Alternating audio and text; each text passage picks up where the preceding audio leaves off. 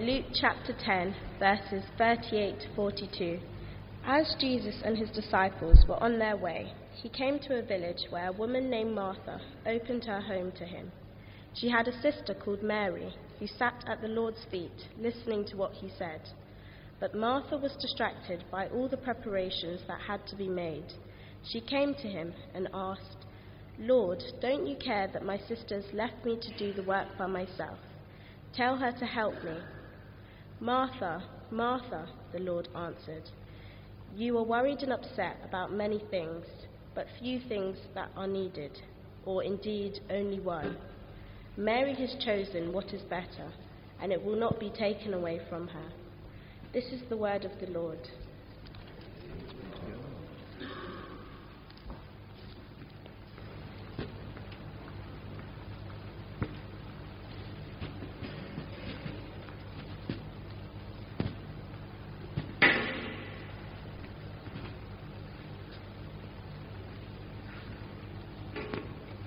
Good morning, and may I add my welcome to Lenny's, again, particularly if it's your first time here this morning.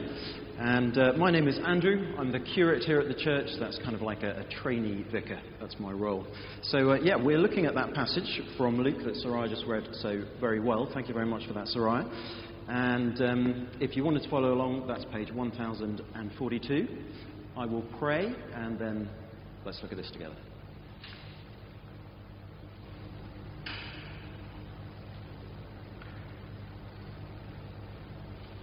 Father, thank you so much for your word that guides us through this life. Thank you that in all the busyness and all the pressure and all the struggles and all the difficulties, you are able to speak to us. You know us intimately. You know the troubles that each one of us is facing right now. And you are able to speak into those. And so, Father, as we look now at your word, please would you touch each one of us? Would you change us in the ways that we need to be changed? And we ask that in Jesus' name. Amen. Well, in 1918, Charles Schwab was one of the wealthiest men in the world. He was the president of the Bethlehem Steel Corporation in America, which was the largest shipbuilder and the second largest steel producer in America at the time.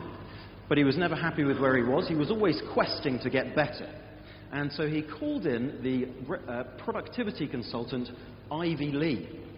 And the story goes that Schwab called Ivy Lee into his office and he said, "Show me a way to get more things done." And Lee said, "Give me 15 minutes with each of your executives." And Schwab said, "Okay, well, how much will that cost?" And Lee said, "I'm not going to charge you anything now, but after I've sat down with them, give it a couple of months and pay me what you think it's worth." So Lee called in each one of Schwab's executives, and in 15 minutes, he explained this simple daily routine. At the end of each workday, write down the 6 most important things that you need to get done the next day. Don't write down more than 6 tasks. Then prioritize those tasks. Put them in order of the most important to the least important. And then when you arrive the next day, work only on the most important task until it's done. Then do the second most important task and continue through your list. Anything that's still on the list at the end of the day, put it on the list for the next day, reorder, reprioritize, and repeat. After 3 months, Schwab called Lee back in and he gave him a check for $20,000. Equivalent value today? Over $400,000. That's the value he thought it had added to his corporation. Well, I'm not here to give you business tips today, so if you're thinking, now that's a good business tip, and how can I apply that this week in the office, then, well, you're welcome. You've got that for free, but if I can have you back for the next 20 minutes in church, then that would be great, because we're going to think about something even more important.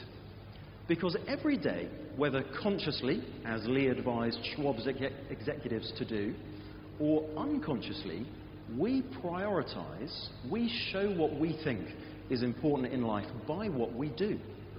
We choose to carry out some tasks and we ignore others. We prioritize some relationships and we let others slide. We say we think some things are important, eating healthily, exercise, those sorts of things, and then we show by the actual way that we live that maybe we don't think they're that important after all. Now, my question this morning is this. If you were writing that list of 6 important tasks for your life, a list that would apply to every day of your life, what should be at the top of that list? The one thing that we focus on above and ahead of all of the others. Something sufficiently important to push anything into second place.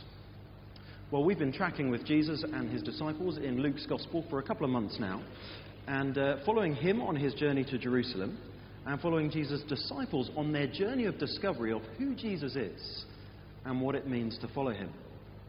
Last week we were looking at the very familiar parable of the Good Samaritan, which Andrew Kwapong brought to us. And this week we're kind of pulling in with Jesus and his disciples as Martha invites Jesus into his home for a dinner party. Martha's sister is Mary, of course, as you may know. And we know that they lived in this little village, Bethany, near Jerusalem. And you're probably even more familiar with their very famous brother, who was famous for dying, Lazarus. So we don't see him here, but he pops up in John's Gospel. Martha, she's kind of the busy one, the initiator, just crack on, get on with it.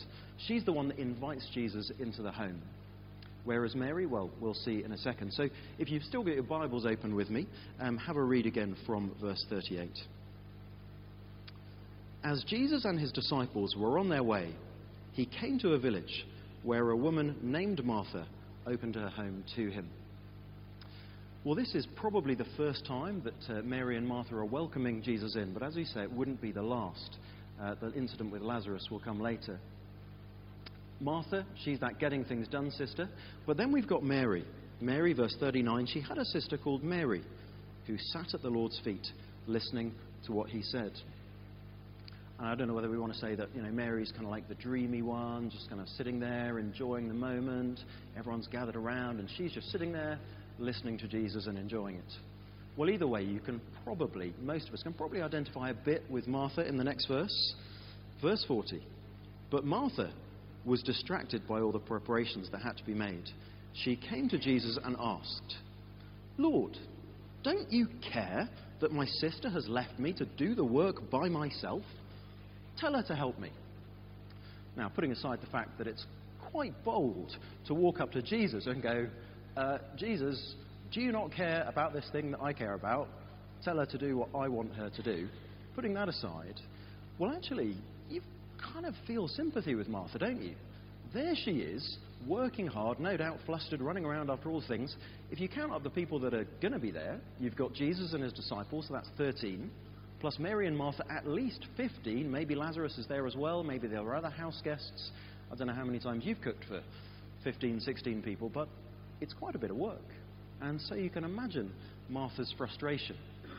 And in their culture, hospitality was much more of a priority than in our culture. It was very important. And not to serve an honoured guest like Jesus would bring great shame on your family. So those listening, the disciples sitting around, would probably have expected Jesus gently, lovingly, to say, "Actually, Mary, run off to the kitchen and help your sister." And so the next line would have been something of a surprise. Verse 41. "Martha, Martha," the Lord answered, "you are worried and upset about many things, but few things are needed, or indeed only one. Mary has chosen what is better, and it will not be taken away from her." And you can imagine Martha, we don't get a record of it, but you can imagine Martha, whether verbally or in her mind, protesting. "But Jesus, the meal. But Jesus, the preparations. But Jesus, laying the table. But Jesus, looking after you guys." And perhaps we sort of have that inner protest as well when we read those words which are addressed to us as much as they're addressed to Martha. You are worried and upset about many things, but few things are needed, or indeed only one. Listening to Jesus. Well, I don't know what's going on in your head right now, but Jesus, my job. But Jesus, the promotion. But Jesus, the threat of redundancy. But Jesus, the overgrown garden. The MOT. The kids' homework. Football club. Chess club. My sick grandmother. My unemployed son. How can you say that those things aren't important? Well, Jesus doesn't say they aren't important. Notice he says that only one thing is needed. And after all, last week we were looking at the Good Samaritan. Now, the Good Samaritan wasn't sitting at home reading his Bible the whole time. The Good Samaritan was out there on the road, loving and looking after and caring for his neighbour, his brother, who was in need. So many things are important. But Jesus says only one thing is needed. Mary has chosen it. And what is Mary doing? She is sitting at the Lord's feet, listening to Jesus. Well, why is listening to Jesus the one thing that is needed? Of all the many things that we could put on our priority list of 6 things for our whole life, why should listening to Jesus be number 1 for our life? Well, actually, if you've still got your Bibles, turn back to chapter 9. We were looking at this a few weeks ago. Chapter 9, verse 23. And this is Jesus teaching his disciples, and by extension us too, of what it means to follow him, what it means to live for him in this world. Verse 23. Then Jesus said to them all, "Whoever wants to be my disciple must deny themselves and take up their cross daily and follow me. For whoever wants to save their life will lose it, but whoever loses their life for me will save it. What good is it for someone to gain the whole world and yet lose or forfeit their very self? Whoever is ashamed of me and my words, the Son of Man will be ashamed of them when he comes in his glory and in the glory of the Father and of the holy angels." So you can see the importance there that Jesus puts on listening to him. He says, whoever is ashamed of me and of my words. So that priority of listening to Jesus, and we can see how high the stakes are. For whoever wants to save their life will lose it, but whoever loses their life for Jesus will save it. And then he says this, what good is it for someone to gain the whole world and yet forfeit their very self, their very soul? Well, you can see how that applies to Martha's dinner party. You might say, what good is it to put on the greatest dinner party in the world, but forfeit your very self? What good is it to climb to the top of the corporate ladder, to have the perfect house, the perfect car, the perfect life, and yet forfeit your very soul? The world tells us there are so many things that we have to do. We have to. We've got to eat healthily, sleep 8 hours a night. You must stretch every day. You must exercise. You should meditate. You must save.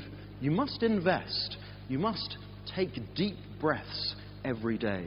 You must practice gratitude. You must take your vitamins. You must wear sunscreen. You must drink 2 litres of water a day.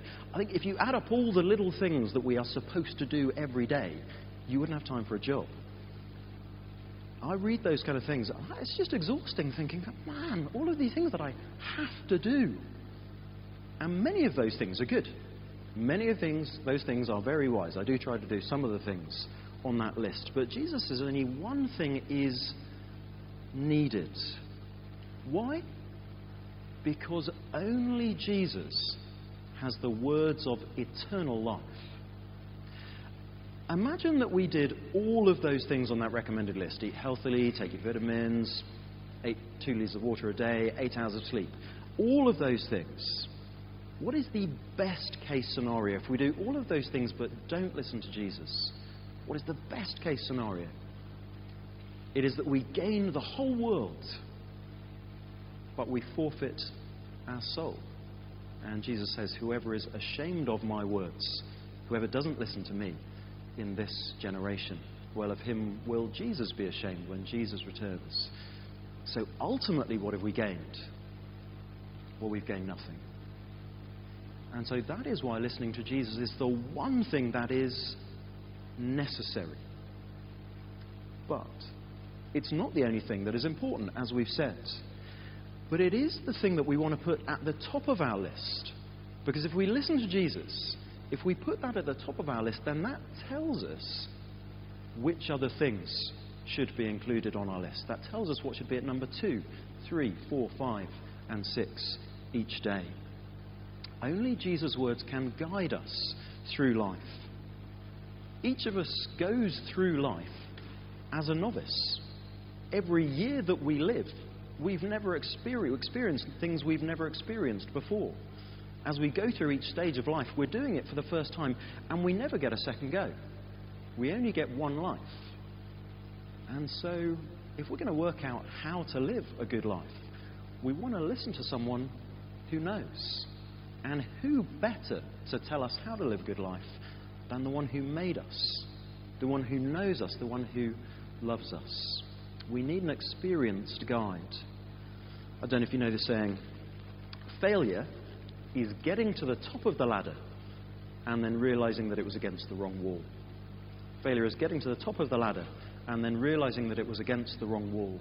Jesus tells us which wall to put our ladder against. Jesus guides us as to what life should look like. And I think often as we go on in life, if we are those who listen to Jesus, so there's that one-off listen to Jesus' word to us to repent and believe that each one of us must do. But if we have done that, if we are now walking with Christ, then there's that ongoing daily listening to Jesus that we want to do to keep us walking with him, to keep us going until the end, and to guide us through this life. J.C. Ryle, who was a good bishop back in the 18th century, and he said this. He said, "The nearer we come to the grave, the more we will assent to this truth that there is only one thing that is needed. Health, money, lands, rank, honours, and prosperity are all well in their way. The many things which men and women are continually striving for are not really necessities. Only one thing is needed." Some of you will know Eddie Terrett, who used to come here. He goes to a church nearer where he lives now. And a number of years ago, his sister was dying. And Eddie said this to me. He said, so that there's a Latin phrase, in vino veritas, which means in wine the truth. So Eddie just kind of caught me and he said, in vino veritas, they say, with wine the truth. But it's true as you get closer to death as well. You realise that the only thing you really need is the Bible, and everything else is total and utter rubbish. As he was looking on at his sister dying, in advanced years himself, facing his own death, he was realising this truth experientially. Only one thing is really needed. Well, I reckon there are many of us in this room who have listened to Jesus in that repenting and believing sort of way. But many of us probably also struggle to make listening to Jesus part of our day. So if we wrote a list of actually the 6 things that we do in our day, would listening to Jesus, would reading the Bible, reading God's Word be on that list for our day? So I spend my life working for the church. So it's unusual for me that there's a day when I'm not looking at the Bible in some capacity.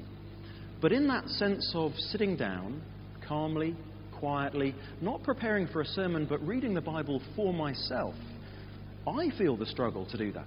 You know, I get up in the morning, and particularly maybe if I get up a little later than I intended, then I think, oh, there's so much I need to do. I haven't got 10 minutes or 20 minutes or half an hour to just sit down, and it kind of feels like you're not really achieving very much, doesn't it? You know, we like to be able to tick things off our to-do list, and just sitting quietly and reading God's Word and praying doesn't feel like it achieves very much.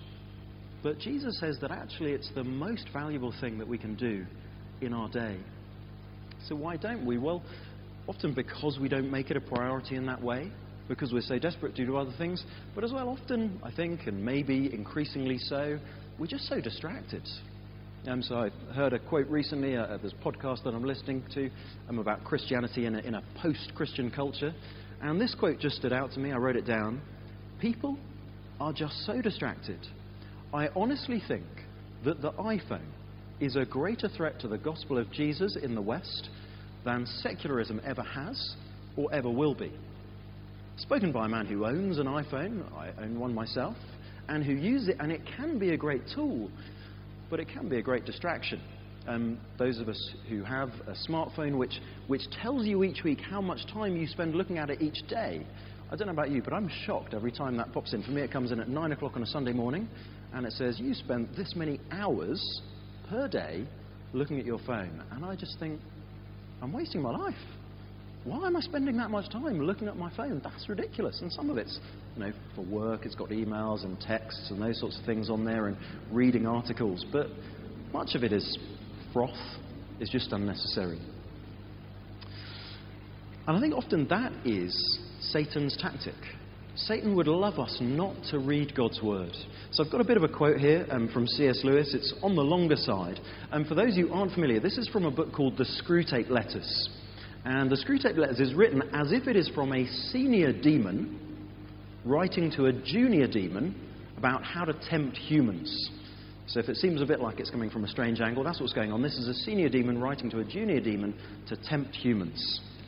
And so he says this about kind of the particular subject that the junior demon is trying to tempt. You don't even need a good book, which he really likes, to keep him from his prayers. A column of advertisements in yesterday's paper will do.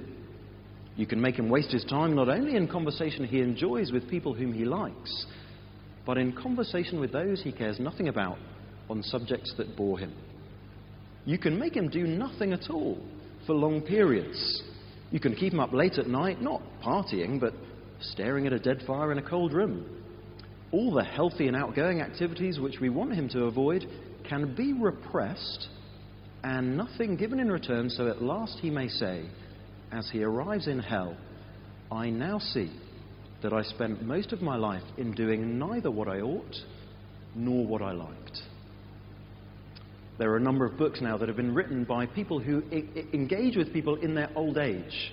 And consistently, the number one regret of people as they die is, I lived the life that other people thought I should live. Or I lived a life where I just followed a path, but never actually thought about how I was living. Never actually prioritized, never actually thought about what I wanted to do. And that is the goal of Satan, is to make us not read. I now see that I spent most of my life in doing neither what I ought nor what I liked. Whereas actually, if we will make God's word a priority, then we can live a life that we know is valuable. And it's not a drudge. That's the problem. Again, that's one of Satan's tactics, to make us feel like it's work. To make us feel like it's boring, to make us feel like it's just another duty that gets in the way of our day. But it's a gift. God's word is described in the Bible as like honey, as like bread, as like water, as like food, as like balm to an uncalm soul. Jesus says to us, you are worried and upset about many things, but few things are needed, or indeed only one. And I finish with a quote from C.S. Lewis that I've put on the front of the service sheet, actually, which I find incredibly helpful in a number of houses that I've lived in. I've actually printed it out and put it up in a prominent place. I need to do it in my new flat.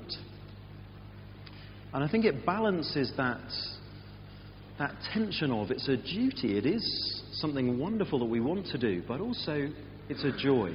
It is a gift to us. C.S. Lewis says this, the real problem of the Christian life comes where people do not usually look for it. It comes the very moment you wake up each morning.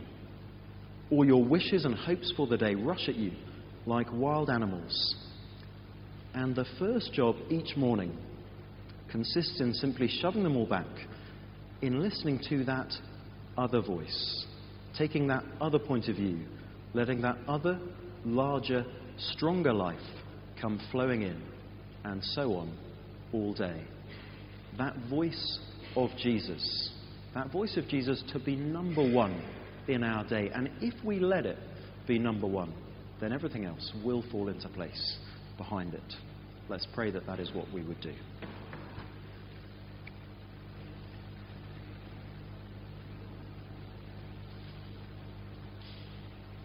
Father, forgive us for how often we make reading your word another thing that we feel we should do. Forgive us for that lack of desire to come to you, that lack of eagerness to receive from you. And we pray, Father, that you would work in our hearts, change our perspective. Only one thing is necessary. Please would you help us to put that one thing first. In Jesus' name, amen.